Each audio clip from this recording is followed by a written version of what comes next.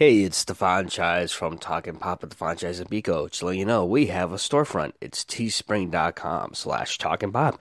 We got shirts. We got tank tops for men, women, kids. We also got hoodies and sweatshirts. We actually have coffee mugs, and we have an iPhone case and a Samsung case with the Popsternaut logo on there.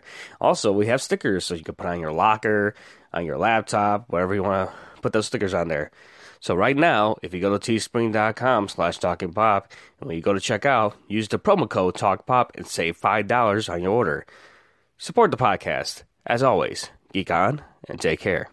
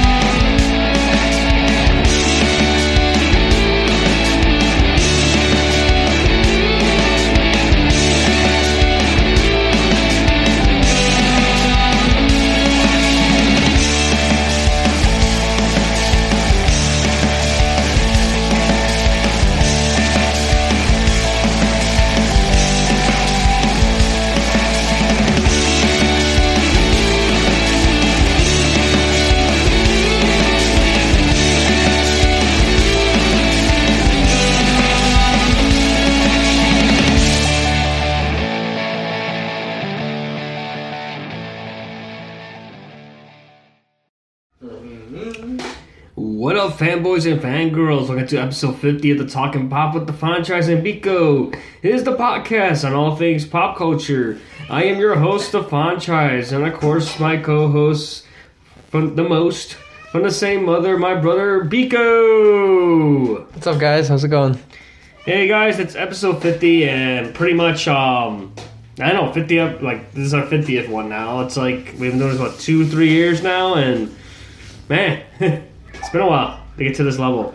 I want to thank our sponsors, Anchor, for sponsoring the podcast and pretty much being one of the main homes of our podcast. I do recommend you guys, if you want to start a podcast, definitely check out Anchor.fm. Hopefully, when you guys listen to the episode, you heard the ad where I get more details about our sponsor. But once again, thanks, big shout out to them. Okay, so right now, if you guys follow me on Twitter or Instagram, I posted, picture I did. I just got out from yesterday. I actually went to go see the Sonic the Hedgehog movie. And then, of course, I was decked out in Sonic gear. I'm currently still wearing my Sonic shirt.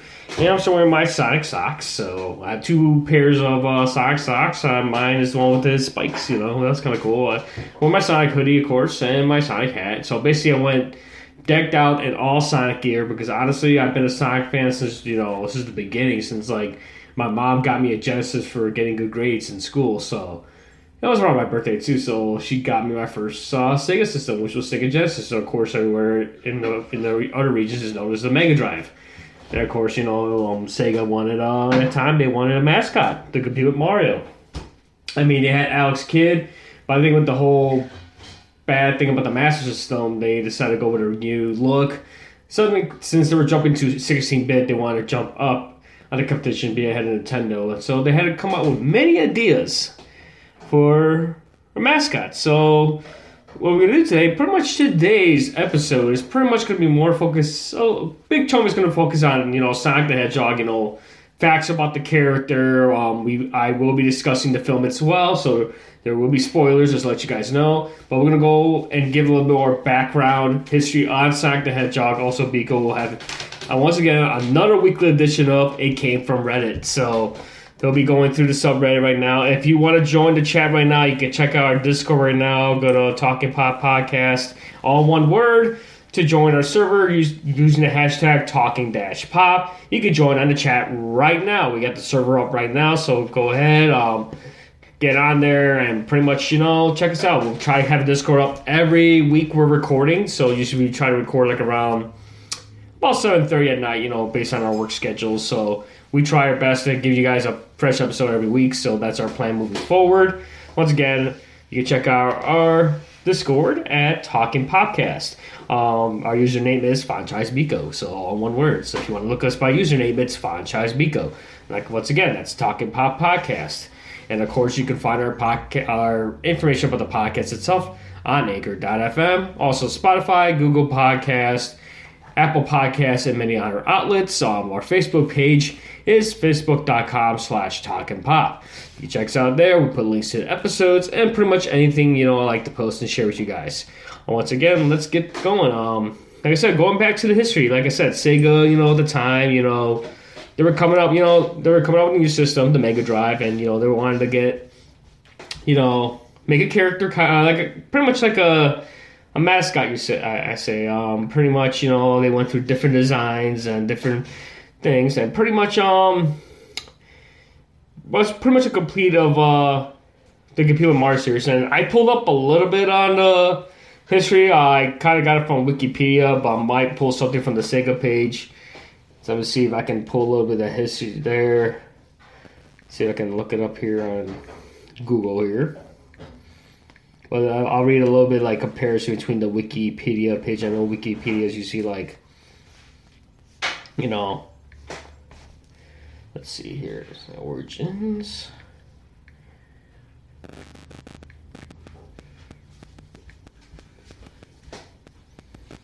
You should give them a background, and then you can talk about the movie that you went to see over the weekend. Sonic, guys. Anybody didn't know, Sonic the Hedgehog movie was released over the weekend, going into the Valentine's Day weekend, and it's showing some strong numbers right now.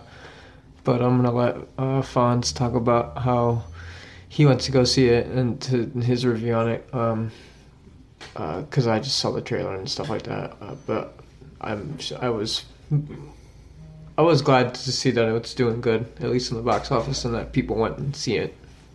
Because it's cool, because it's nice, because I grew up with it, and it was pretty important in our childhood, and it's nice to see that our shit's being made on the big screen. Okay, so I went online and I pulled up, like I said, I'm going to compare notes and stuff before we get into the film. Like I said, give a little background behind the character people don't want or you people who've been fans of the franchise, or you're pretty much discovered Sonic and somehow in this current generation of gaming. Because you're probably thinking, Sonic is just another character that appears on other consoles. But before, he was basically Sega's flagship mascot. Pretty much, it was pretty much the early days of the 16-bit console wars, if you guys remember, like in the early 90s, 1991. Nintendo was just coming off the success of the Nintendo Entertainment System. They decided to go up to the next level. So they're coming out with the Super Famicom, known in Japan and Europe, while we're here in the US was known as the Super Nintendo. So Sega, coming off the turbo, cells of the Master System, we're going to come out with their new console called the Mega Drive, also known as the Sega Genesis here in the US. And, they were coming up, they wanted to have a new mascot. They had a mascot before called Alex Kidd, but the game series didn't sell what they anticipated. They didn't make, like, the revenue that he wanted. So they decided to go back and pretty much come out with design in the 90s. So pretty much they wanted to create, according to this from Polygon.com, this is an article for Polygon. So pretty much Naoto Oshima and Hirokazu Yasuhara were tasked for creating a character that could take on Mario. Sonic the Hedgehog was born of a desire to create a cool, company-defining mascot for Sega, an icon that could sell millions of Nintendo fans onto the Genesis. Pretty much, they said here, most about Sonic's history is well known, but at GDC 2018 today, Oshima and Shursher, lesser known anecdotes about the creation of Sega's favorite Hedgehog. Oshima was responsible for Sonic's visual design and now works at Arzest Corporation, developer that works closely with Nintendo. Yasuhiro, who worked on Sonic the Hedgehog's maps and game designs, now at Unity Technology Japan. And like I said, going back in 1990, Sega wanted to make, a new character to be like the next generation. They had Alex Kidd, Flicky, Flicky was like a bird. And pretty much, they went to like different design. Pretty much, they went to different design formats. First, they wanted to find a way. They went to different things like a kangaroo. They went pretty much like they did a kangaroo and like a rabbit. But they went through so many designs where pretty much like I said, they went through different designs until they came up with a name called Mr. Needle Mouse. It was like the nickname for this character. Pretty much, Naruto took some of the designs and pretty much he went on a trip to New York City. Apparently, got some feedback by asking random passerbys at Central Park for their opinions of the Spike design. The Spiky Two Hedgehog, the sheet codenamed Mr. Needle Mouse, led this informal poll, followed by Eggman, the dog character. Oshima felt that people selected because it transcends race and gender and things like that in Return to Japan. Oshima pitched this to the department, and the hedgehog was ultimately selected as a new mascot. Pretty much what they said, this is the Wikipedia article, that the detailed design of Sonic was aimed to be something that could be easily drawn by children and be familiar, as well as exhibit a cool attitude, representative of the United States at the time. Sonic's blue pigmentation was chosen to match Sega's Cobalt Blue logo, and his shoes evolved from design inspired by Michael Jackson's boots with the addition of the color red, which is inspired by both Santa Claus and the contrast of his color on Jackson's 1987 album Bad. His personality was based on then presidential candidate and later president of the United States, Bill Clinton's get it done attitude during the 1992 presidential campaign. To help to sell the idea to Sega higher-ups, Oshima kind of pitched the concept framed by a fictional fighter pilot that had earned the name Hedgehog due to his spiky hair and had decorated his play with images of Sonic. When the pilot retired, he married a children's book author who wrote stories about Sonic the character, the first which became the plot for the first Sonic game. Oshima stated that his influence could be seen in the logo of the game, which features Sonic in a pilot's wing emblem. So that kind of explains, a little bit why the Sonic logo, when he blew up the game on the Genesis, kind of has that logo about it. Pretty much, like I said, people think Yuji Naka was like the first creator of Sonic, but it was actually a group of people that actually came up with the character itself.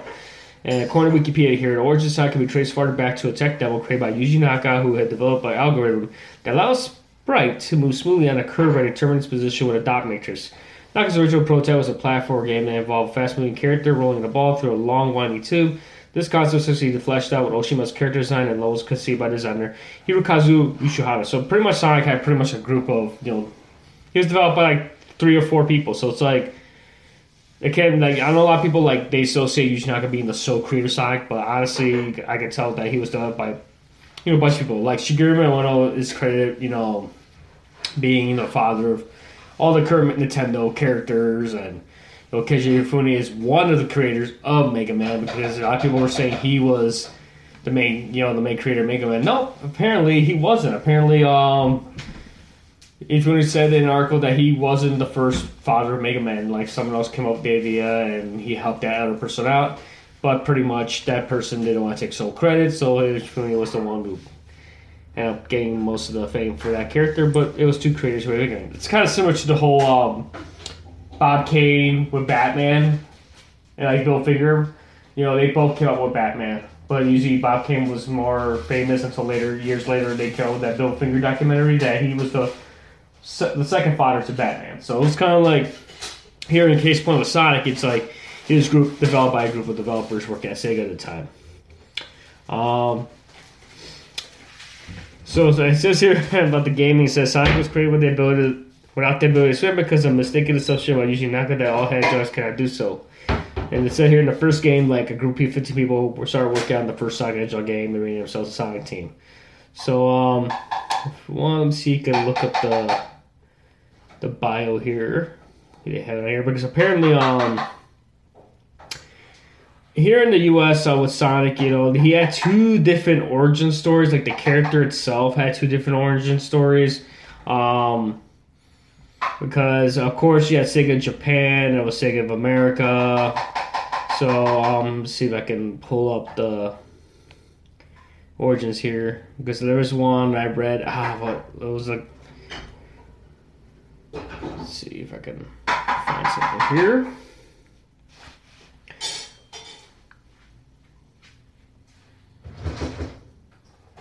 Because apparently there was different origins, and pretty much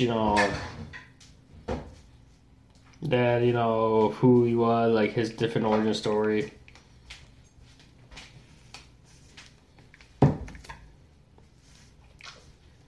Let's see, I can look it up here. So you just wanted some lemon.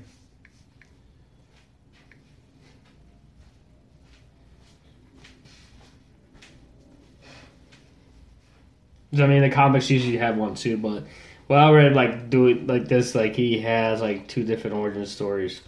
Trying to see if I can find something here.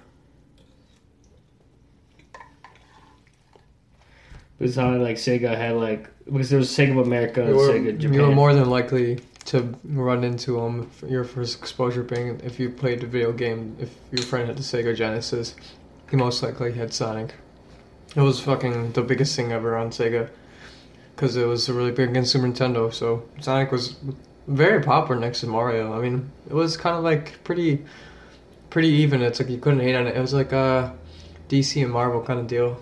I think they had that kind of level relationship where you couldn't. Both games were entertaining enough, and as a video game fan, it's hard not to play both titles. They're both very fun platformers in general. It's like they're part of the essentials, and Sonic is gonna be in there. It's like it's hard not to go.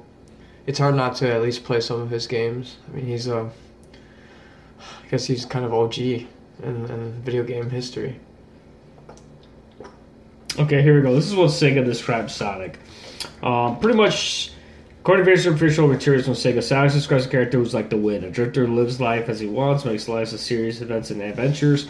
Sonic hates oppression, nostalgia, and defense freedom. Although he is mostly quick-witted and easygoing, he has a short temper and is often impatient with sort of things. Sonic is an habitual daredevil hedgehog who's honest, loyal to friends, keeps his promises, and dislikes tears. He took the young Tails on his wing like a brother and aren't interested in marital proposals from any rose. In Time Crisis forces him at a challenge as his personality is undergone an astonishing change. But of course, like I said, back on then, like Sega Japan, Sonic's origin was pretty much, he was like a rebel, he was inspired by punk music, apparently he had a rock band, and he had a girlfriend named Madonna. But of course, when translated that, and he had fangs, but it all changed when pretty much he came over to the US when Sega America decided to make him chubbier, make him more streamlined. They had a different character designer and came up with the whole concept that he likes chili dogs and stuff. So they made him more American. Appeal to more of a Western audience. I mean, that was funny interesting about the Eggman thing because a lot of people was like, Eggman had two names because in Japan, well, apparently Eggman was basically one of the first designs. Like one of the designers made a concept of Eggman. It was like an old man with big glasses, big mustache with glasses, and a sleeping pajama. It was big, round, and pudgy, and they call him Eggman. Of course, at the time when they went and printed out the manuals, somehow in the U.S. they felt Eggman wasn't pretty much like they thought it wasn't going to sell, so they ended up changing the name to Robotnik. So he had two names, but of course that pretty much merged together when they came out with Sonic Adventures, pretty much merging U.S. and Japan. So pretty much made Sonic, the Japanese name of Eggman pretty much synonymous throughout and now. But that was kind of interesting that there was a little detail in that. So, I mean, this is a character, like I said, before we hit to the movie, he's been on comic books, lunchboxes, TV shows, cartoons, you name it. He was the big thing in the 90s. The one thing that, like I said, besides the games, the one thing I became a fan was more of Sonic was collecting the comics. Sonic the Hedgehog by Archie Publications was my first comic book. Even though I know about Batman and Spider-Man, kind of Marvel, Sonic was my first comics. That was my first comic book collecting was Sonic the Hedgehog. I remember going to a grocery store and pretty much seeing a Sonic comic. I'm like, what? They made him into a comic now? And then I was into the cartoons, but there was Adventures of Sonic the Hedgehog. And of course, Sonic the Hedgehog that came out on ABC on Saturday mornings, also known as Sonic Sat-Am, that became a big fan base. That's a really interesting one. I'd like to get into that as well because there's been a lot of stories of why it ended after 2 seasons. At first, people thought it was the ratings. It wasn't the case. People thought later on it was Power Rangers because the Power Rangers grew up around that time. Pretty much before we get into that, let's get into Adventures of Sonic the Hedgehog because I know Biko, you pretty much caught that.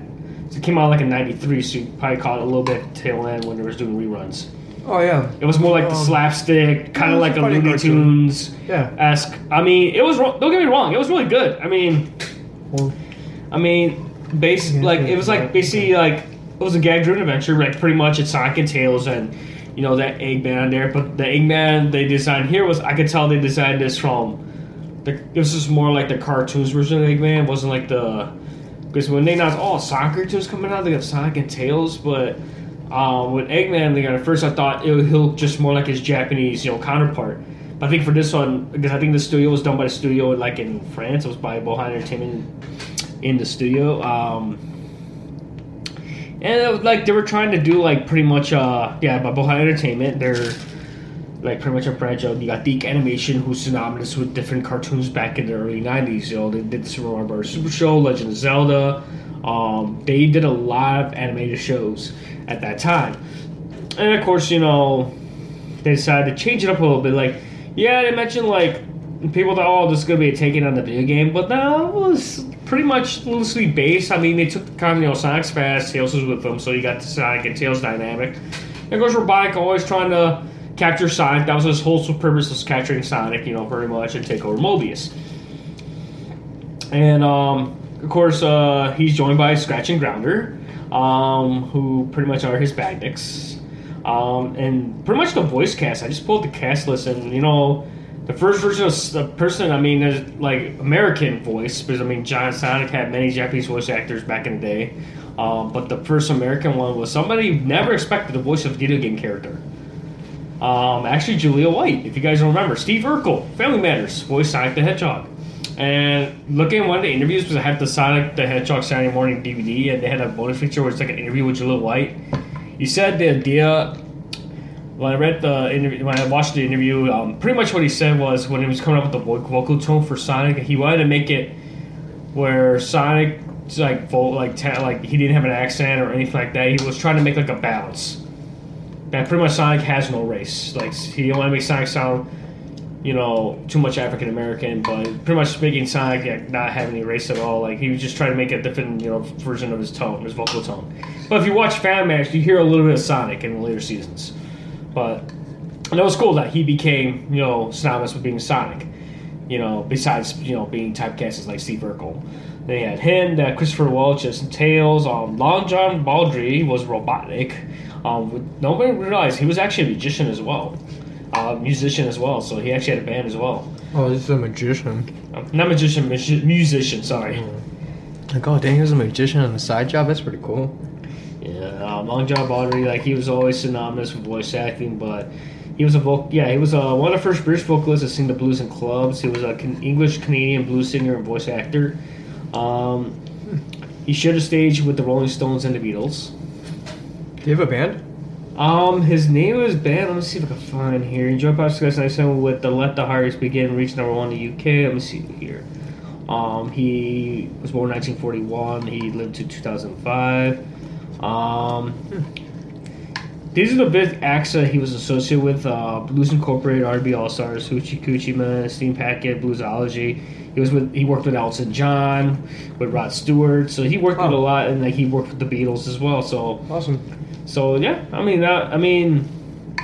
was interesting. Like with him, he passed away in 2005. Yeah, he had Garrett Chalk as well as Grounder. He had Ian James Corlett. If you remember, he was the voice of Mega Man in the series. Garrett Chalk has been they got guys who did voice work. And you got Phil Hayes. Ian James Corlett was Coconuts, pretty much. Garrett Chalk was Grounder. Phil Hayes was Scratch. Grounder and Scratch. So Grounder was pretty much this almost like tank looking thing. Yeah, he has arms for drills, but he can change his arms. He's like a utensil, basically like a Swiss Army knife on wheels. Scratch was like a giant chicken, pretty much like a rooster.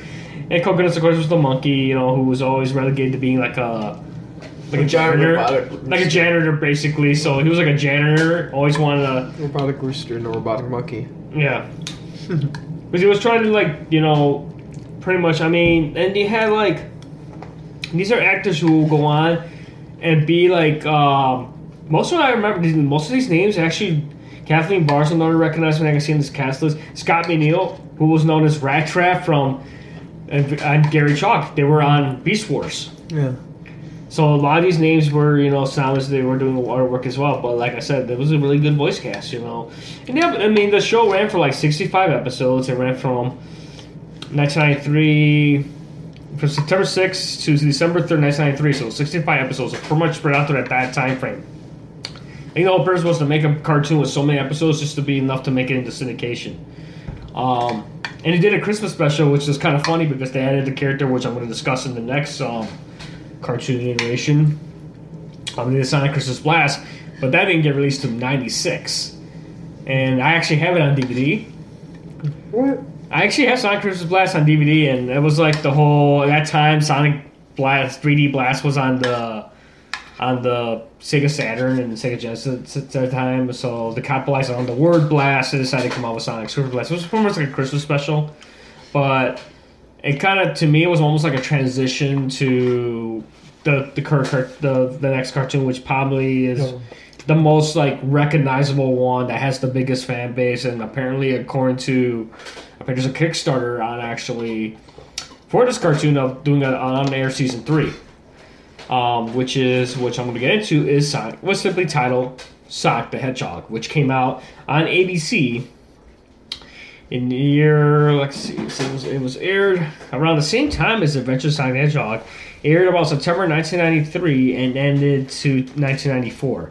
But that was crazy because you had 2 Sonic cartoons, so you had twice the Sonic, You wanted the lighthearted stuff, you watched Adventure Sonic Hedgehog. But Sonic the Hedgehog itself, also known as Sonic SatAM, was more dark. It was more drama-filled. Yeah, there were some comedic moments in the second season, but honestly, It was dark. It was dark because, I think with the dark tones on the characters was more like almost synonymous with like Batman, the animated series. Because remember, Batman came out like around 92 at that time, so that was like that dark, gritty old Ninja Turtles did that too in 96. For the last 2 seasons, they went the whole dark and gritty arc type way with the dark tones and everything. But this is like, honestly, it was done by it was an American-Italian animated series. So it was still produced by Deke Entertainment, but the Italian studio Retalia SPA was associated with Telecinco, was the one to help with the animation process. Like I said, it's called SatAM, so Sonic SatAM. It aired on ABC from, like I said, September 18, 1993 to December 3, 1994, continuing reruns until 1995. A third season was planned, but ABC canceled the show, ending it with a cliffhanger despite cancellation of fan following has elevated the series to become a cult hit. The show also inspired video game Sonic Spinball and the long-running comic book series of the same name. Like I said, and this is the plot from the Saturday morning cartoon. The series takes place on Mobius, a planet mostly populated by anthropomorphic animals. The kingdom of Acorn, based on within the city of Mobitropolis, was at war with Uncanny. The king recruited human scientist Julian to build war machines to end the war with a victory. However, during peacetime, Julian and his nephew Snively launched a coup d'etat against the kingdom. The king is banished to another dimension. The Void, in this instance, are captured and transformed into mindless robots through a machine called the Roboticizer. Julian renamed himself as Dr. Robotnik. Now, the Steelheart Dictator Mobius Mobitropolis is renamed Robotropolis, a polluted factorial cityscape, pretty much like a dark, gringy factory dystopian thing. Dystopia thing. And it's kind of like a different origin to Eggman. Like, it's kind of like just terrible. Like I said, and then of course you have Robotnik finds himself opposed by a small collective group called the Freedom Fighters, who operate out of secluded within the village Naho. They're led by Sonic the Hedgehog, and this is when he gets a whole group. Tails is there as well. But he's not, at that time, he's more treated as like a kid, he doesn't go on many adventures, like as opposed to like, adventures of Sonic the Hedgehog. But in here, he's joined by Princess Sally Acorn, who's the daughter of the king. Unrest includes Sonic's best friend Miles Tails Prower, Ted Glassberg wrote The Walrus, French accented Coyote Antoine Depardieu, half roboticized Bunny Rabbit, and Dulcie the Dragon. They have like an insurgency against robotics regime. Sonic uses the power ring, so you get the little element from the video game here to gain a temporary boost in power. Both in the rings and the robotics were designed by Sonic's Uncle Chuck, while in the biggest machine. Well, it's kind of cool because Uncle Chuck pretty much so Sonic has some family. In that time, he invented Robotics that was supposed to help people, who were sick, make them live longer. But of course, robotics sabotaged the machine, and eventually turned them into mindless slaves, pretty much. And like I said, the whole purpose was pretty much the Freedom Fighters was trying to find ways to end robotics tyranny, restore, Mobitropolis back to Mobitropolis, and restore peace to Mobius. It was pretty much Robotic was pretty much polluting the half of the planet, taking valuable resources just for the game and rebuilding robots and taking over the world. And with Sonic being like, this was like a dark series because it was like, they're going in there, pretty much risking their lives and pretty much trying to stop certain plots. There's times where Sonic, has to make tough choices. His uncle's roboticized, but there's times where he wants to free his uncle. But eventually, later on in the series, his uncle does get his memory back. He does get his willpower back. And it was, like I said, and the voice cast for this one was great. I mean, they had Jalil White back as Sonic, but his Sonic in this one was more serious. I mean, yeah, there were some times when he was comedic, you had that goofiness from Sonic and Sonic Hedgehog. Well, I think this take on Sonic was more, I would say, not more human-esque, but more, a little greedy on that one. Then you got Charlie Adler, who's been working on, so many cartoons like Cow and Chicken, Rocko's Modern Life. He's done so many. Christine Cavanaugh, who was as Chucky Finster, Dexter. And Goslin Mallard from Darkwing Duck, and she's done other work as well. Jim Cummings, who's honestly the legend because he's done so many voices for Disney. Also Winnie the Pooh, if you guys remember from Disney, or Pete. Bradley Pierce will end up playing Tails. I know he's one little voice actor. He's done some voiceover work. Rotor had two. Rob Paulson, another legend. Pinky from Pinky and the Brain, Raphael from Teenage Mutant Ninja Turtles, Yakko Warner. Man, he's done a lot. I tried to name all the roles, but then you had Rotor had two voice actors. He had Mark Bellew for season 1 and McCann Bellew in season 2. Cass Sosi, who pretty much another big voice actor. She's done so many voice work, mostly on Rugrats as well. And Frank Welker. I mean, it's like this was a big cast. This was a big, and Cree Summer ends up joining them in season 2 as Dulcie the Dragon.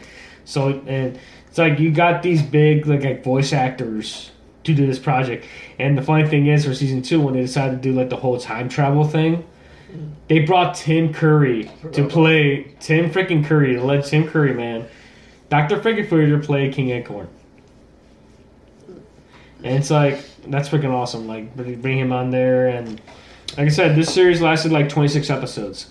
Of course, they did a pilot. And of course, the animation was a little different. The first episode, because it was transitioning from, people think it is more of a transition from the lighthearted Sonic the Hedgehog to more gritty. And of course, the reason why I was talking about Christmas Blast was it was like a transition because Princess Sally makes an appearance in Christmas Blast, but there was no voice work. She just made short cameos in here and there. But here they show her first look, and then of course they fix it up in the second episode, Sonic Boom. And like I said, these episodes were really great. I had the DVD because finally, after years after that show ended, they finally released it on DVD. I mean, I remember they had fans found the TV rips from a different channel or something. But luckily, Shout Factory, who are known for bringing old shows, getting licenses back from old shows, were able to get the rights to Sonic the Hedgehog. And what was cool is when Ken Penders, who was one of the time he was an artist that worked on the Sonic Hedgehog comics, designed the cover for the DVD box set, and in the inside, if you open up the box, the case it came in, all fan art. Fans actually donated. And what's cool, the second disc actually included a PDF file, which you can, if you have a computer, you get a PDF, and you get the official script, the pilot, you get the full pilot script, plus the notes from the pilot episode of Sonic the Hedgehog. So you actually get you'll see the production notes and everything and dialogue and everything. So that was kind of cool. That as a thank you to the fans. Like I said, Shout Factory, they brought all these shows back, but it's kind of hard with Shout Factory because they get these new shows, but the problem was kind of hard to get the music rights to certain programs because of copyright fees and stuff. So like I said, it's been a debate why this show was canceled. At first, they thought it was the ratings and all that, but I think later on... It sucked, guys. It was not a debate. Later on, it wasn't the writing. They did have... they had some plans to write another season, but pretty much they said, Ben Hurst, he passed away recently. He was one of the head writers for Sonic the Hedgehog. They had a season 3 plan because season 2 ended on a cliffhanger. They were going to continue on. And... they said that pretty much it wasn't, ABC.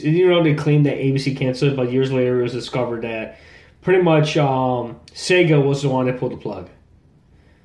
on the show because they felt that they weren't portraying the character what they wanted them to be portrayed as. So it was like Sega was the one that did it, which to me that was bull because it was really good.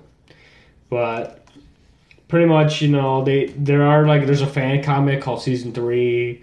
People made a fan comic that got backing, and right now, like I said, right now as we speak, they are working on. Group of fans are working through a Patreon. That they're making like an animation project. It's being backed by fans, and they did like a little teaser of they did a render of Sonic and Sally. Pretty much thanking the fans for hopefully if you're backing them, you get your name like as a producer in the movie as well. I don't know if they're doing as a film possibly. It says here Ben Hurst before he passed away was trying to attempt to pitch an animated film by a series.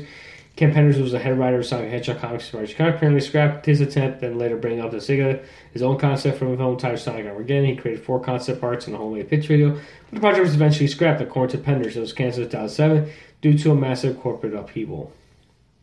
And of course, we got the comic book, which became one of the longest. UK had one called Sonic the Comic, so they gave their own origin of Sonic, which he was just a normal hedgehog, and Eggman was working with something, and it was like exploded. He was researching the Chaos Emeralds, and something happened where Eggman, lost his hair, became maniacal, grew his big red mustache. Sonic, who was like a normal hedgehog, ended up turning blue, ended up having super speed. And then, the Archie Comics was pretty much more of a continuation of the Saturday morning cartoon. So a lot of the characters that appeared on the Saturday morning cartoon ended up coming out in the comics. And, later on, it branched out to so many stories, spin-offs. And ultimately, the comic series ended roughly around, I would say about a few years ago. They were in the middle of the whole Sonic CD adaptation arc, and they just ended on a cliffhanger. Like, they never continued after that. And pretty much Sega just pulled a license. I don't know if it was because of poor sales or I don't know what happened. It had a big fan base. I was collecting since day one. And then, of course, I was happy to relieve that IDW picked up the rights to Sonic the Hedgehog and decided they brought in one of the writers, Ian Flynn, to come write the series. And pretty much that pretty much takes after Sonic Forces. So it's more like focus on the game. Like, it takes place after a game. And this more like they're creating new characters for it for the series. And not only influence teasing, fans are asking if he's ever thinking about bringing in the Sonic more cartoon characters. But I don't know because of rights and stuff. I have to wait and see what Sega says first. So it's like their call. But that's kind of cool. And of course, Sonic, he had another cartoon. Like I said, we're gonna break down the cartoons, then we're gonna get to the movie. Like I said, this is the 50th episode. I'm gonna go all out with Sonic. So sorry, guys, if I'm rambling too much on Sonic. Like I said, the next one he ended up doing, of course, is Sonic Underground. Like I said, this was done, of course, D Productions. Pretty much they co-produced it, but it was done by Les Studios Tex in France. So actually, it came out in France first.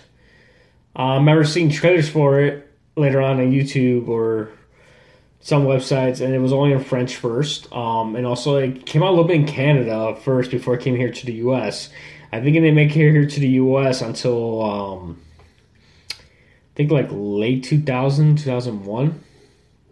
And pretty much they brought Julio White to voice Sonic, but the problem is he wasn't voicing just Sonic. He was voicing 2 other characters. Apparently, they decided to give Sonic siblings. Pretty much they were triplets. So it was Sonic, Manic, and their sister Sonia. And Sonic, Julio White, give props for him. He ended up doing the female characters as well, but singing voice was done by somebody else. So they had different actors doing the singing voices because it was all about music. They had musical powers from medallions. Pretty much, they had Mobius. Robotnik at that time gets backed by aristocrats, by the rich people. So he uses like financial gain to overthrow the kingdom, and pretty much Sonic's mom was a queen. So Robotnik took over, pretty much turned people to like half cyborg robots, and let the aristocrats stay and play it because he was threatened by an oracle revealed to him that he was going to be overthrown. The queen was visited by the Oracle of Delphia, so pretty much told her that she needs to leave her children. She has to say goodbye to her kids and they should be reunited with them later on when they're older. But together will take down Robotnik. So Sonic and all of them were separated, when they were kids. And then, of course, Sonic still had Uncle Chuck. Well, we got to see Uncle Chuck for a little bit. He was the only returning character from Sonic Saturday Morning. Sat in for a little bit in the first episode. And this also, too, also marked the debut of Knuckles. Made his debut in the animated verse. I know there's the Sonic OVA, which I'm gonna get to you guys because a lot of people say that's the Sonic movie. I'll get to that as well. This show went to 40 episodes. That was another long-running series, but it never ended, and it also another cliffhanger. So we never got to see Sonic pretty much reunite. The siblings never reunite with their mom. And like I said, it was shown in France and Canada, and like I said, we barely got it here later on in the U.S. And what kind of cool with the comics is they decided they made Sonic Underground one of the parallel universes in that time, but eventually they were supposed to do they had a spin-off series called Sonic Universe, was a spin-off comic series, and they were originally supposed to do a follow-up to Sonic Underground, and eventually it got changed. I don't know because of rights or anything, maybe because of the rights to the characters. Or Sega said no.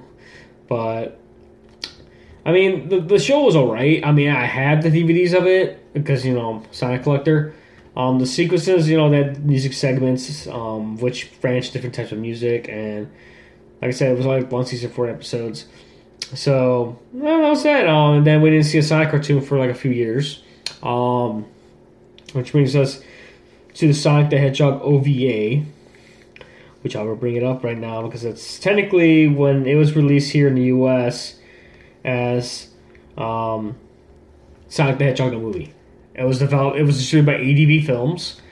Honestly, there's a Japanese version dub on YouTube. There's the English dub. I hated the English dub. I'm sorry. I promise I was only access to the VHS. I still had VHS at that time, and the animation was good. Sega, they incorporated Studio Pro, who's known for Naruto, who worked on Naruto as well. It was actually released in '96 as a 2-part OVA.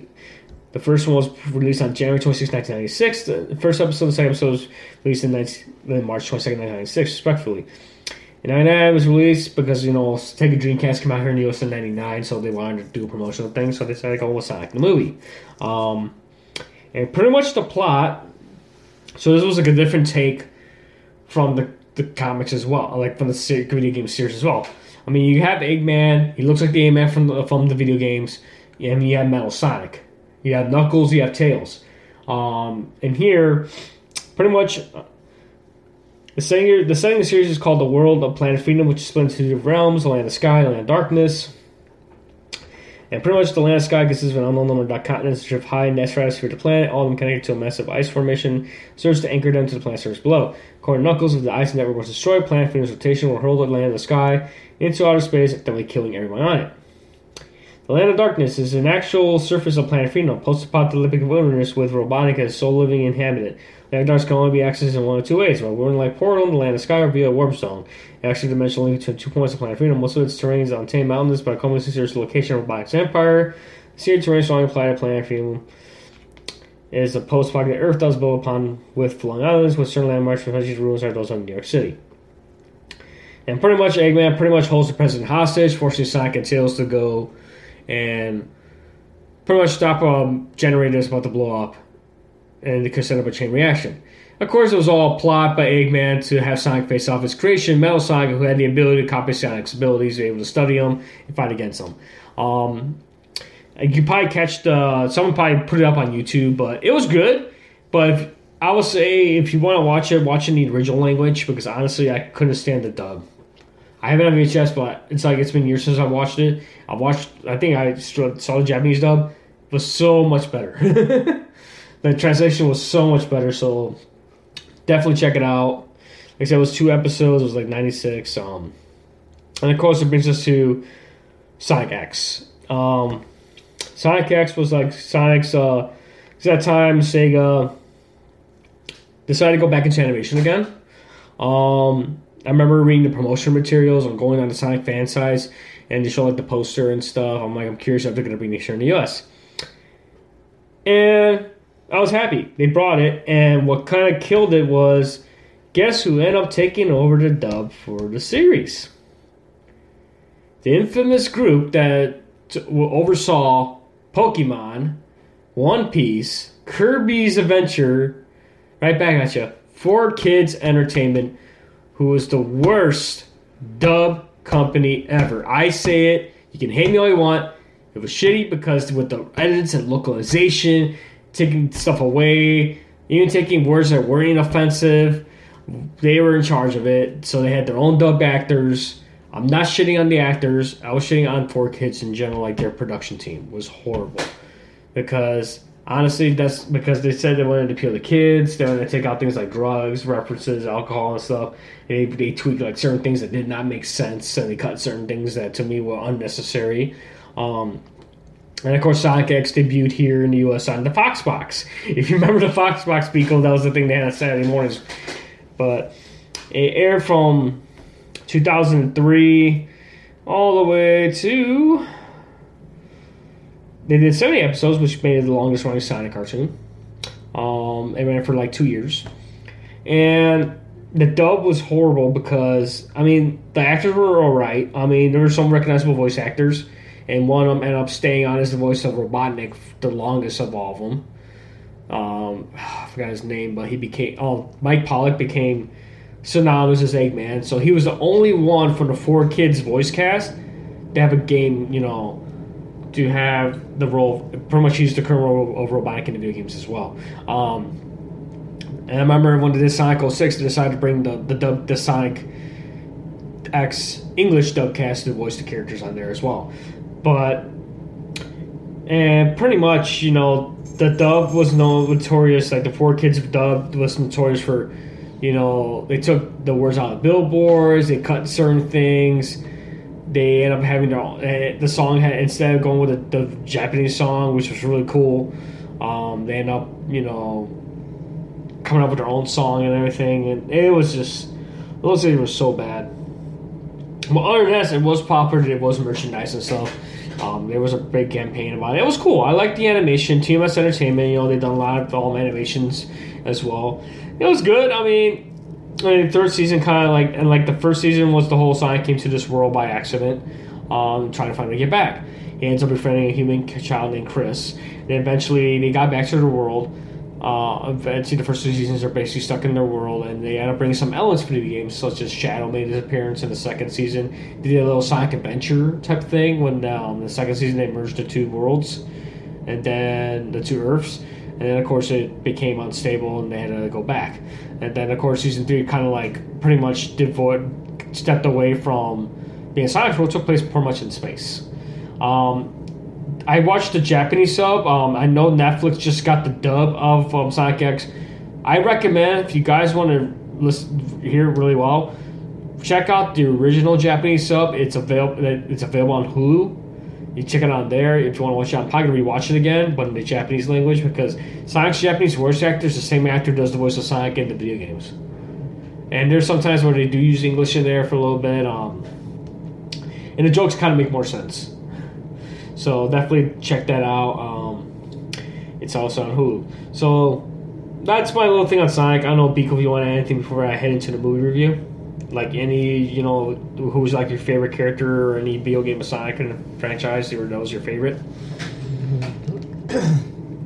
I like Knuckles. I think he's one of my favorite characters to come out of the universe. Especially just because I like him at least the thing more or less I come from playing the games. I like playing the games. And Knuckles has always been a favorite character of mine that they like to insert.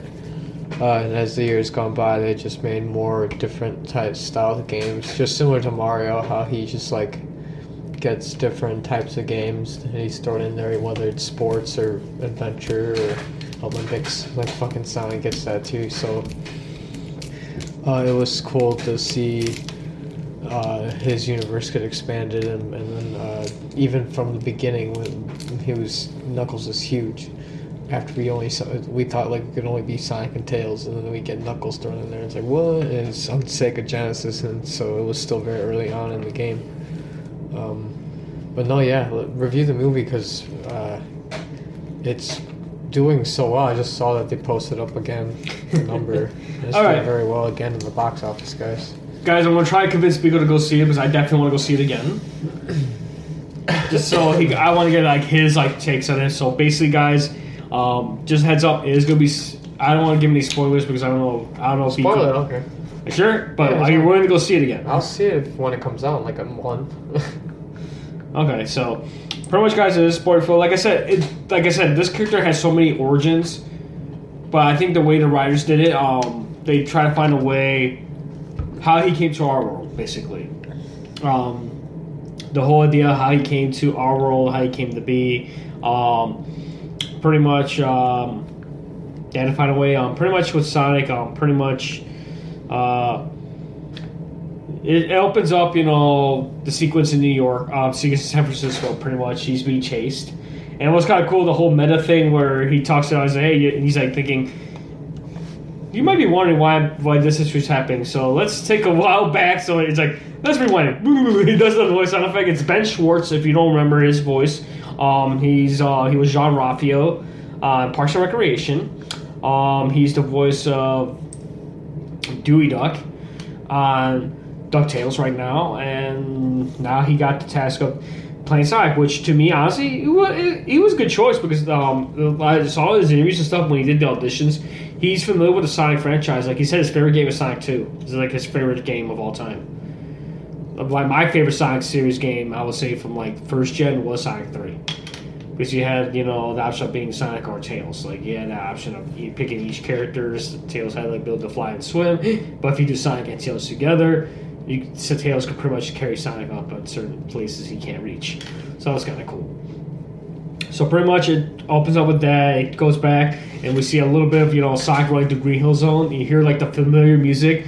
It was like a little Easter egg. It was like Sonic Mania song. It looks like from Sonic Mania. It might be the opening song from there. So he's speaking to Green Hill. It's like, oh, this place is wonderful. I live on this island country. Pretty much, there's loops you can run through. You can go over loop the loops. Go to crumbling bridges. And he's a baby at that time. And apparently, he was raised. He doesn't know about much of his powers, but he was born with it, with speed.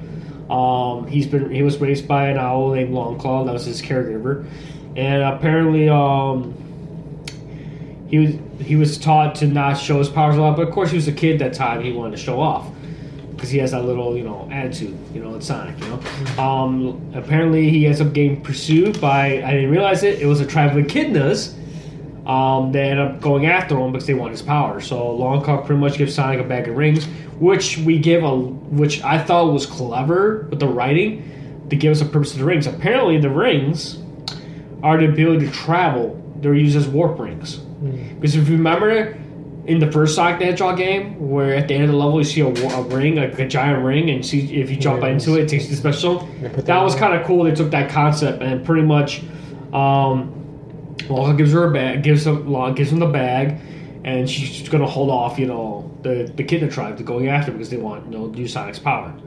We don't know yet, but we'll see. And so Sonic gets sent. She sends Sonic to Earth because apparently they have the ability. You have to wish where you want to go, and let them know and everything. And pretty much he gets sent to Earth, and he said he always see Longclaw for a few minutes. Which it was kind of sad too because there's some dialogue that reminds me of.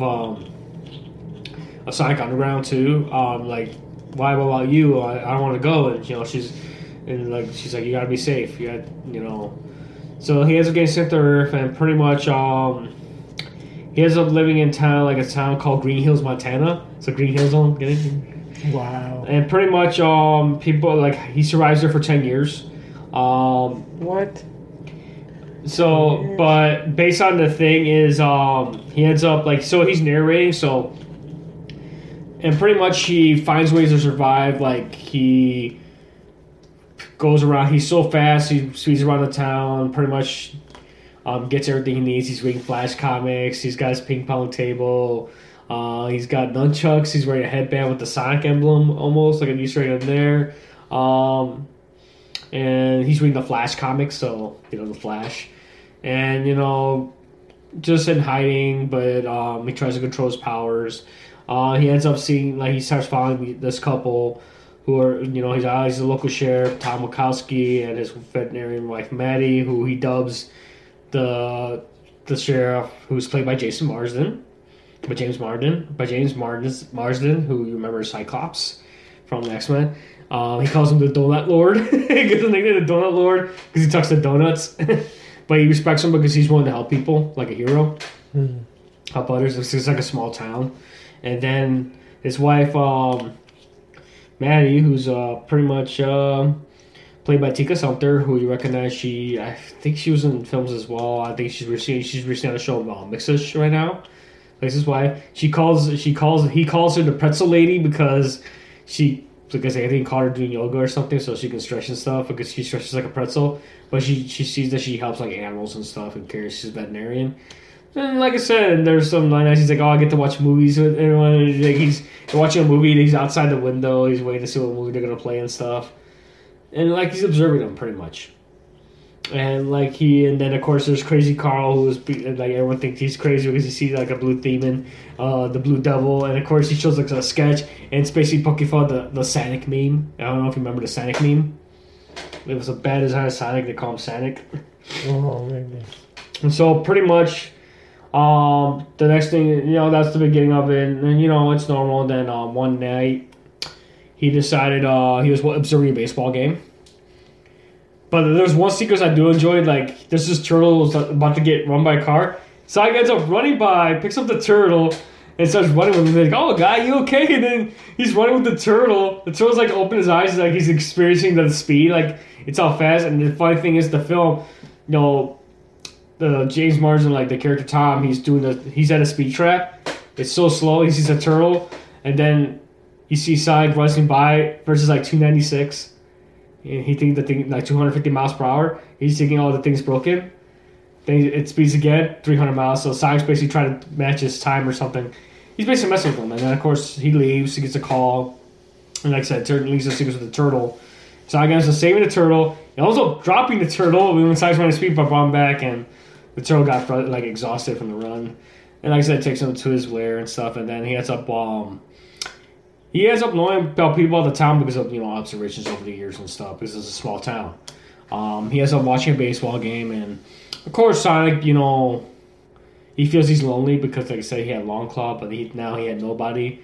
But he's all watching the baseball game, and of course Sonic does the whole thing when he plays against himself because he's so fast, and he has a home run. It gets to the point where he gets so frustrated, lightning starts, his power starts going ahead of him. I think it's the light speed. So it starts building up this whole energy building up around him. He gets so frustrated, it explodes, and it becomes it creates electromagnetic pulse. So it shoots out across the nation. And Sonic's hope I didn't get in trouble or anything. And then of course the government takes notice about the blackout, thinking it was a terrorist attack or something. So they end up enlisting Dr. Robotnik, who's in this film he's portrayed by Jim Carrey. Pretty much he's an expert in drone robotics, the drone technology. So they bring him along, and pretty much we get to see his appearance. And it's Jim Carrey, and it's I haven't seen Jim Carrey in a while. And his mannerisms, it's almost Ace Ventura but more darker. And his look was not bad. He had the mustache, but he has that curled hipster mustache. And of course his hair's cut, but this is an origin story, guys. So it's an origin. And he's an expert drone technician. His drones are really cool. They're all expert and stuff. And pretty much he's there to observe and try to see what this thing was. And it becomes a whole chase where eventually Sonic sees he's being pursued by the government and ends up hiding out in Tom's house. Of course, we get to see when he's about to warp. And of course, in the bag, there's a map and there's little worlds he can go to. There was a world he wasn't there anymore. There's a mushroom world he hasn't gone to, and there's a thing a gem, which I didn't realize was an Easter egg. There's a Chaos Emerald. A little drawing of a Chaos Emerald. He's the next thing he doesn't want to go to is a mushroom land. He's there's nothing there but mushrooms. And it's oh, God. I don't know if it was taking a knock at Nintendo, but He's about to escape, but of course Tom ends up running into him. And he's like, meow, and he's holding the ring. And then at this screen, he gets Trank.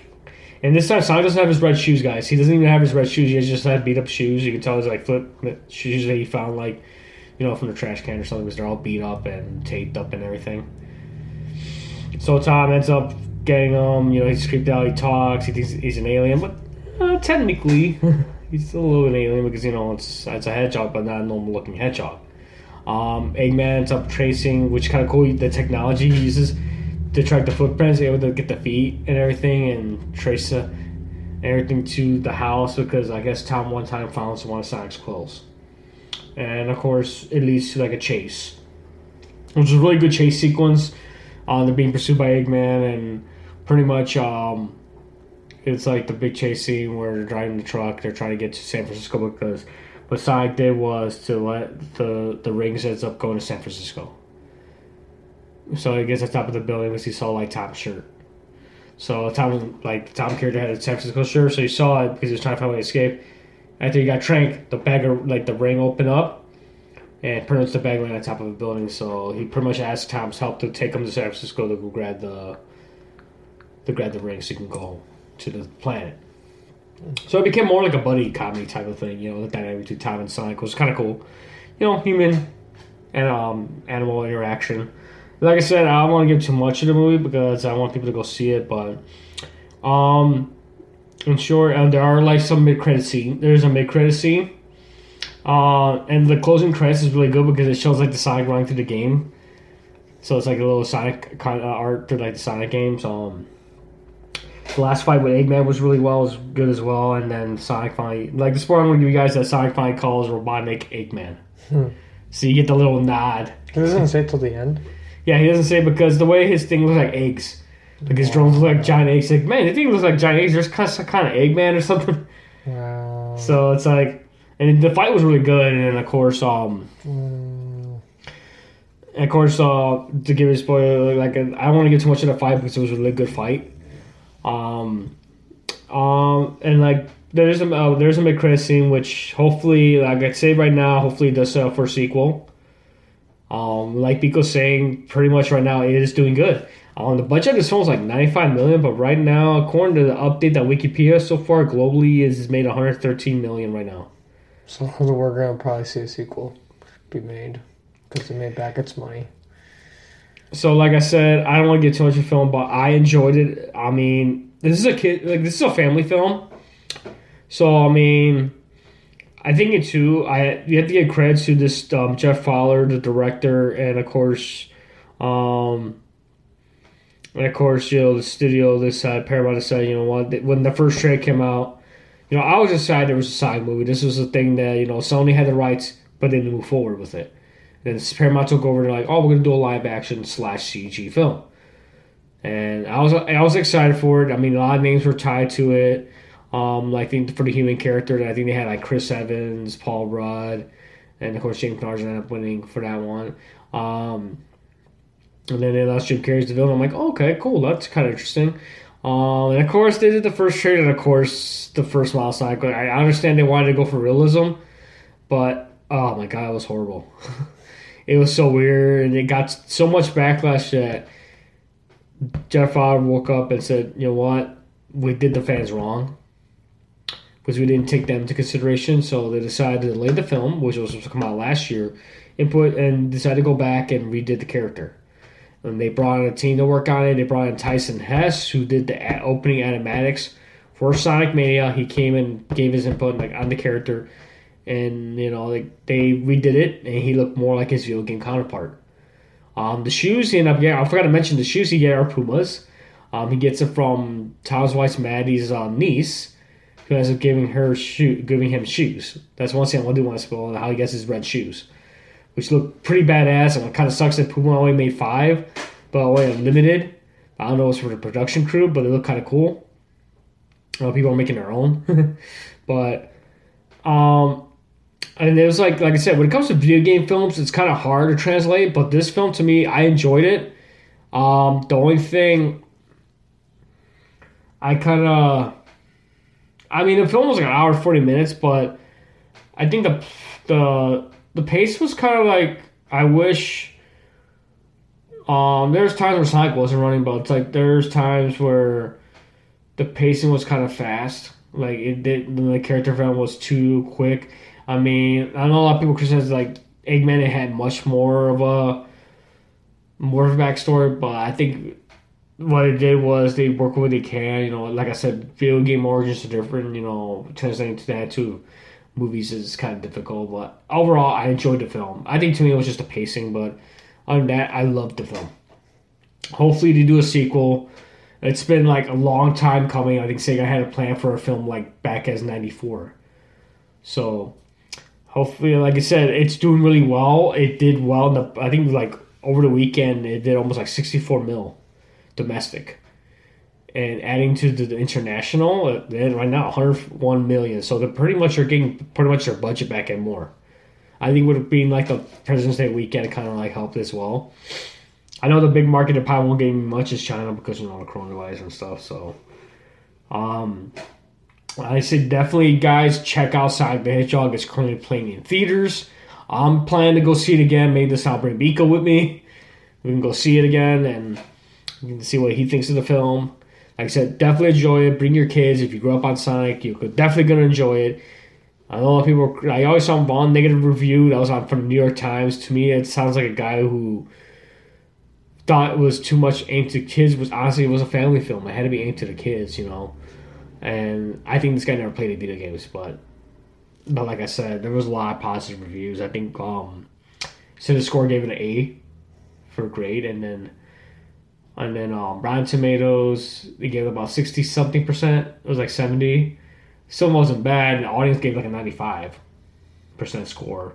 IGN gave it a 5 something. I'm like 5 point something. Like, really, guys? You're a video game magazine. You gave this a video game movie that rated? Come on. It had to be better than Prince of Persia, guys. Come on. But I digress. So, like I said, definitely check out that film. All right, Biko, I'm going to turn it over to you for your segment. It came from Reddit. Oh man, I had something, but I lost it. God damn it! I had to pull it up. Still trying to find it? Yeah. Well, I guess I got like one thing really. It says Jeff Bezos donated $10 billion as a pledge to fight climate change, but it doesn't really mean anything. 'Cause pledge it to who? Are you pledging it to like actual facility that do that? Why don't you like? Why do these people not pledge it to actually their facilities that work for them that pollute? Like I'm sure they try to use that, but it's like I don't. Those vague pledges are ridiculous. And then I saw that China has reduced the production of Apple products. And Apple's reporting that they're going to get a big loss because of the coronavirus crap that's going on over there. So they're already telling people, I'm guessing the shareholders, that they're going to be taking a loss in profits because of the production over there and not being able to sell their products because of the shutdowns of operations out in China. What else? The world is exploding, and the coronavirus is still going crazy, guys. So yeah, I think I've read too. Like an anime right now is like the production is being like suspended right now due to coronavirus. Because I think it's been hitting Japan as well. Low cases there's some few cases known in Japan as well. And they like one anime called Certain Scientific Railgun, the third season, they said production is going to be delayed for a little bit due to coronavirus. But I think one of the studios, they do contract either it works in China, I believe. It's one of those things where a lot of people are saying it's almost like the Black Plague almost. Like that's what a lot of the comparisons as well. And it's finally like the 1920s. Like it's like the year 20s. Usually synonymous with what stuff big is that? I think I saw this thing. Someone put it on Reddit. Somebody did a deepfake scene where they swapped Michael J. Fox and Christopher Lloyd's faces from Back to the Future 1 and put superimpose Robert Downey Jr. and Tom Holland in their faces. So it's like Robert Downey Jr. playing Doc Brown and Tom Holland playing Marty. It looked kind of weird. It was like one of those deepfake type of segments, but I saw that on Reddit and I'm like, oh wow, that's like pretty interesting. And like I said, and of course, if you're into sports, we gotta give a shout out to sports. You know, they had All-Star Week in Chicago. I didn't see the game. For your wrestling. I think the All-Star game was enjoyable. They said they actually played harder in the fourth quarter. It was a close game, but Team LeBron won over Team Giannis. They donated $500,000 for kids charities, and they had kids. They had kids from the charity groups sitting with the players, you know, on the bench. That was kind of cool. And of course, if you're a wrestling fan, NXT Takeover was last night. It hailed from Portland. It was like the first takeover on Sunday. I enjoyed it. It was like 6 matches, but honestly, my big takeaway from that was the Keith Lee and Dominic Dijakovic match was awesome. That was a big match between two big men for the North American Championship. You know, it could have gone either way. Of course, Keith Lee ended up retaining. And of course, Pete Dunne and Matt Riddle end up overthrowing the Undisputed Era, becoming the new tag team champions. They're Broserweights.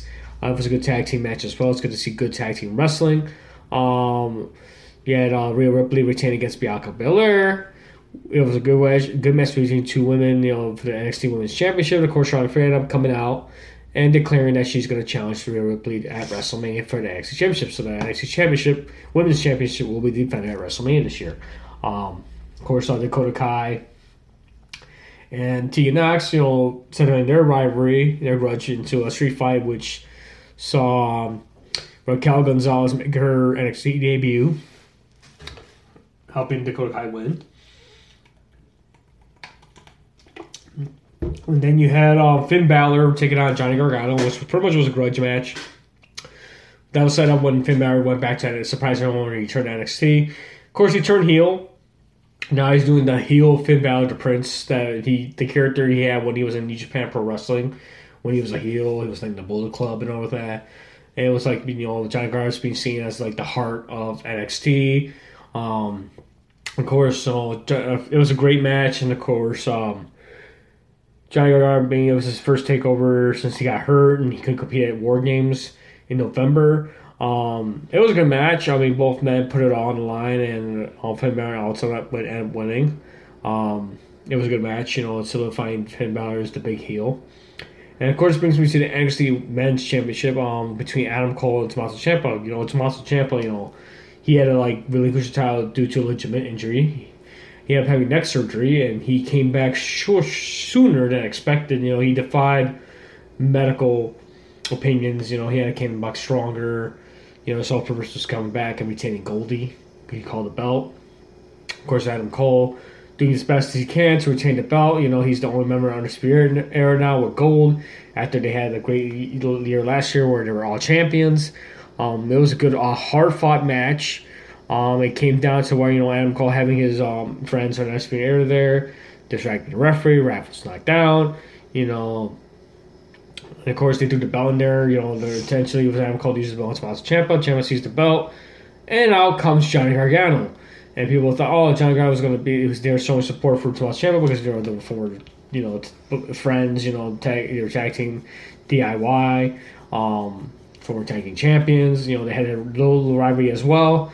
And he takes the belt away from Tommaso Ciampa, telling him, oh, don't do it, don't use it as a weapon, don't win it this way. I'm like thinking, oh, he's talking reason. Ultimately, Johnny becomes heel, knocks Tommaso Ciampa out with the NXT Championship, and Cole pins him, recovers, pretty much sends a shockwave to the NXT universe. And why, Johnny? Why? Why did he do what he did? I mean, we'll probably get our answers on NXT on Wednesday, live on USA Network, but I think it was a long time coming. I think they wanted to continue the whole Johnny Gargano, Tommaso Ciampa feud from years ago, which to me was one of the biggest feuds of, you know, of the decade last year. And like I said, overall, it was a great event. And of course, they came out with the Ruthless Aggression documentary series, which finally WWE's actually recognizing that documentary. So far, there's 2 episodes up. Like the intro to the Ruthless Aggression area, I think today's episode was My Name is John Cena, which pretty much focus on John Cena's rise from the OVW developmental to that time during his era, from doing that to like the prototype to John Cena, we're saying ruthless aggression, and then of course he ends up that didn't go as well. He was a ruthless aggression John Cena, and he decided come up with the rap character, the rap gimmick, the Doctor of Thugonomics, and then of course when the times were changing, when you see more kids in the audience, he decided to transition is to kid friendly John Cena. So it's like from his words and the people around him, like their words. And I think next week will be the Evolution episode. The staple of Randy Orton, Triple H, Batista, and Ric Flair. We'll get to see that. My big thing from this documentary is if you watch the Monday Night War, WWE versus WCW on network, it's like that same production value. I know they did not show him. I know he's still never say that name. He should not be named Chris Benoit. They have not featured him. They're not featuring him all. I don't know if they're going to recognize him. On the network, they still don't recognize him because of what he did. We'll see how that goes. I think hopefully they'll do an Eddie Guerrero piece as well, because he's one of the big, top stars for this aggression. Eric Krangle as well. Like I said, definitely check that out if you want to see the nostalgia documentary. I mean, you can check out the actual Raws and SmackDowns from that era as well. I think they're available on WWE Network as well. That's all my opinion on the wrestling thing. Anything interesting we go from Reddit besides what you saw earlier? No, not that I really know of. Stuff is just a bunch of memes. I haven't seen anything major, really. More politics crap, but nothing really I could think of. I kind of just focused on Sonic. But, yeah, I don't know. I like the Sonic series. What was, your favorite game? My favorite game out of all of them is gotta be the second one, I want to say, originally. Sonic 2? Yeah, because, you could do all the cheat codes, and you could still play Super Sonic, and you can...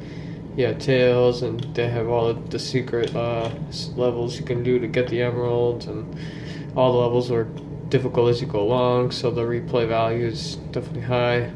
And I just remembered it was just a really fun game to play, and it made it just more challenging, and seeing how far they could take the character at that time was sort of pretty cool, because he's just gotten better, and it was just setting up to be a better future for the character.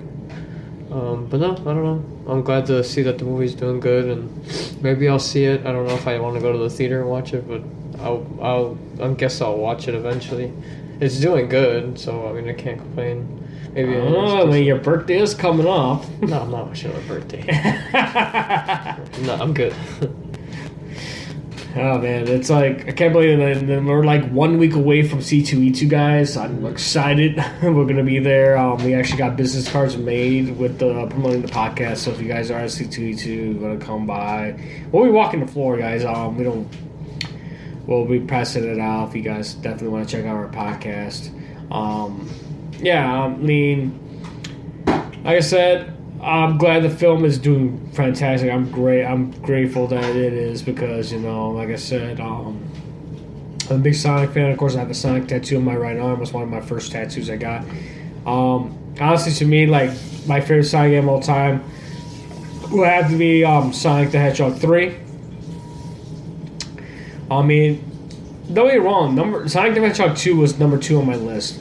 Sonic Adventures number 3. But to me, it's Sonic the Hedgehog 3 because, honestly, not because, I had Genesis, Sonic Time, and promotion campaigns, because it was one of those games where I actually won a contest.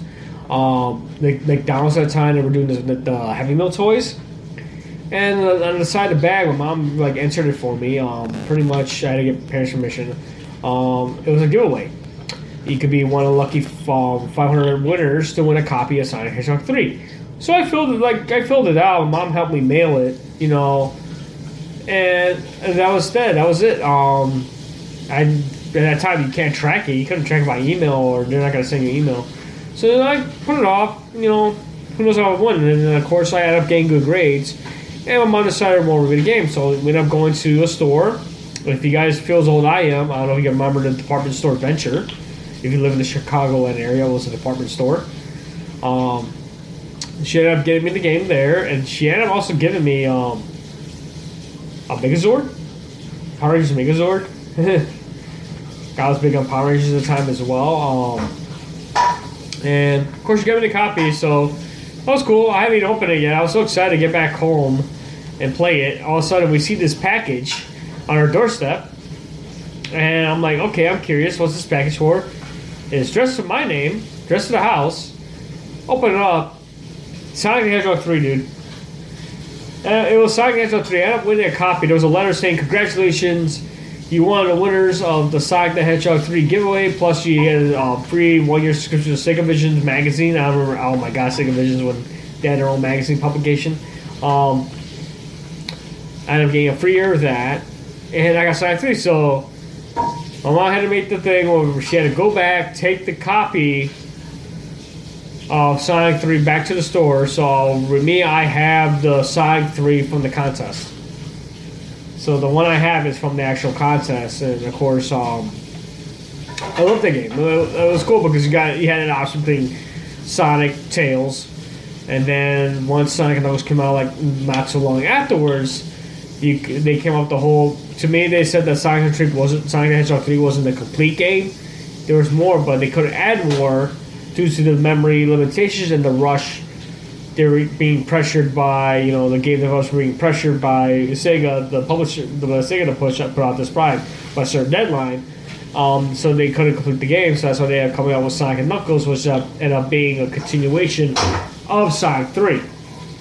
And that's another good game as well, because like I said, you can use some game of Sonic or Knuckles. Each one takes their own path.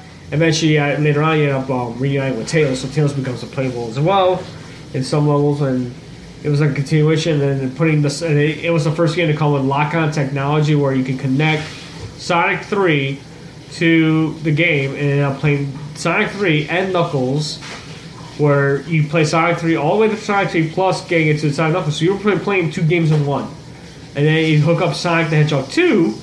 You end up playing as Knuckles in Sonic the Hedgehog 2, so you end up going through the same levels of Sonic 2, but as Knuckles. And what's cool about Knuckles is with him being able to glide and climb on walls, you get to reach new heights that you weren't able to do in the original Sonic 2. So I would say that would be my top Sonic game of all time. Would be Sonic the Hedgehog 3. Like I said, I put Sonic Adventure on there because, like I said, it was a Dreamcast. It was one of the good next-gen Sonic games. To me, it's still one of the top next-gen Sonic games of all time. Definitely enjoyed that as well. And I think that's pretty much what I got. Like I said, next week, we'll see what the new topic is for next week. If you guys have any topic ideas, feel free to tweet me at TheFonchise85. Like I said in the beginning of the podcast, you can check out our Facebook page. It's facebook.com/talkandpop. You can post topic ideas or questions you want us to answer on the program as well. Like I said, please subscribe to our show, our podcast, or like I said, we're available on Spotify, Anchor, Google Podcasts, Apple Podcasts, Overcast, Pocket Cast, pretty much where we get your podcasts fixed.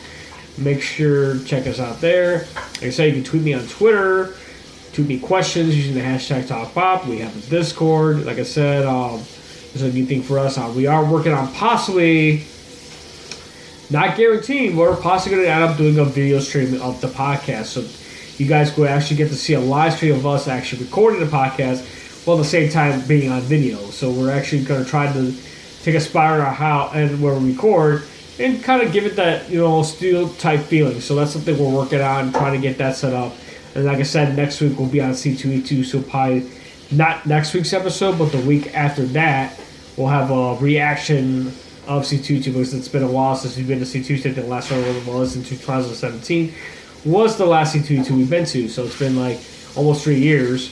It was originally decided to do it in February, but I'm not complaining. So, like I said, definitely looking forward to that as well. And of course, next week, we'll still debate what the next topic will be next week, but of course, me and Biko will be attending the screening of My Hero Academia Heroes Rising, which is going to be opening in select theaters for, I don't know if it's going to be a 2-week run or a 1-week run, but it's opening theaters on the 26th. We already got tickets already, so I'm excited. We're going to go check that out. We're going to check out the English dub because, I mean, I like the English dub of My Hero. Even though I enjoyed the sub, I rather hear dub as well because and plus I'm looking forward to it. It's going to be on the 26th. I can't wait. And if you check out, I know you can get your tickets through Fandango and stuff. Pre-order tickets for My Hero Academia Heroes Rising. Honestly, guys, you don't have to see the main series. You don't have to read the main series. Understand the film because the films are pretty much like an original story. But the creator has a lot of input through that film.